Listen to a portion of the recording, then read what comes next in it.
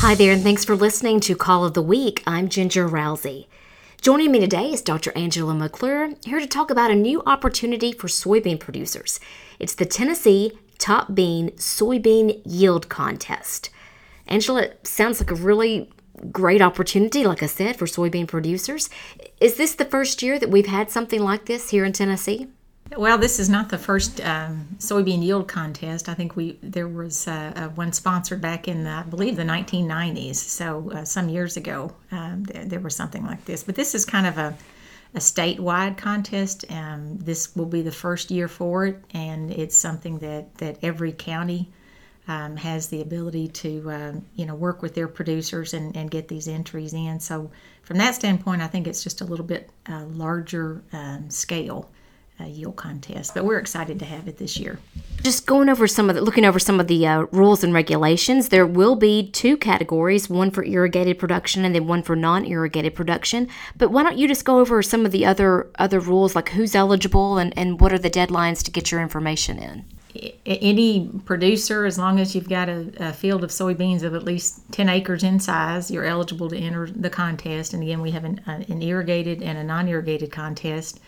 We're limiting each farm organization, I guess, to one entry in the irrigated and one entry in the non-irrigated. To basically enter, you complete an intent to enter form by August 1, and that's basically just kind of letting us know that you're interested in entering the contest, kind of let us know where the field is going to be. And the reason we're doing that is, we want to kind of get an idea of how many entries we're going to have. Some counties might have several, some might only have one or two, but counties that have several, we want to make sure that we've got enough extra hands to get all of those yield measurements made when they're ready. So August 1 is just intent to enter.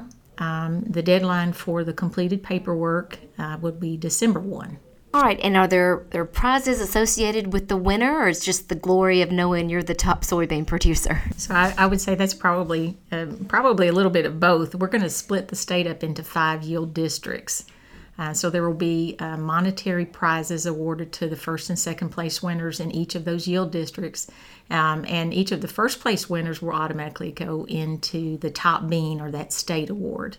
So we'll have a state award for irrigated and also for non-irrigated. So why did you want to start this back up this year? I think myself, county agents, we've been getting requests from producers off and on over the years. We have a lot of states around us that have been running these high yield contests and bragging about 100 bushel soybeans. Arkansas in particular, they've had a long-running Grow for the Green contest that's been really successful. And I think we all know producers that have good ground and that can grow some really good soybeans, but we don't really have a way to highlight or showcase that and reward them for what they're doing. The other thing that we're doing with this contest is, collecting input information or production information for these high-yield fields. And what, we hope to do from the extension standpoint is just learn, what works. Are there some consistent practices that these high-yield winners are doing that everyone can learn from? And I think this will help other farmers as they try to, improve or increase their soybean yields.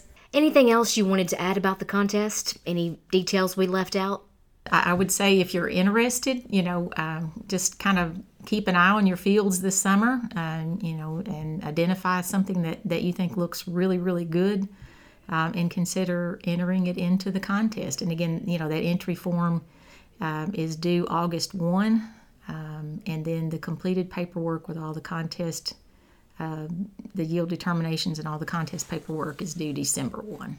So the deadline to participate is August 1, so they have some time to get some stuff together and decide whether they want to enter. But in the meantime, are the rules and regulations online anywhere they can find those? I'm going to put a blog out next week, and I'll give links to the contest rules, links to the entry form. You'll also be able to pick up an entry form at your local county extension office. Right, so be looking for that blog from Angela at utcrops.com. That'll be coming out next week, the 22nd through the 26th of April. Thank you. And again, Angela, thank you so much for being with us, providing this information about the Tennessee Top Bean Soybean Yield Contest. Thank you for listening to Call of the Week. I'm Ginger Rousey. We'll talk next week.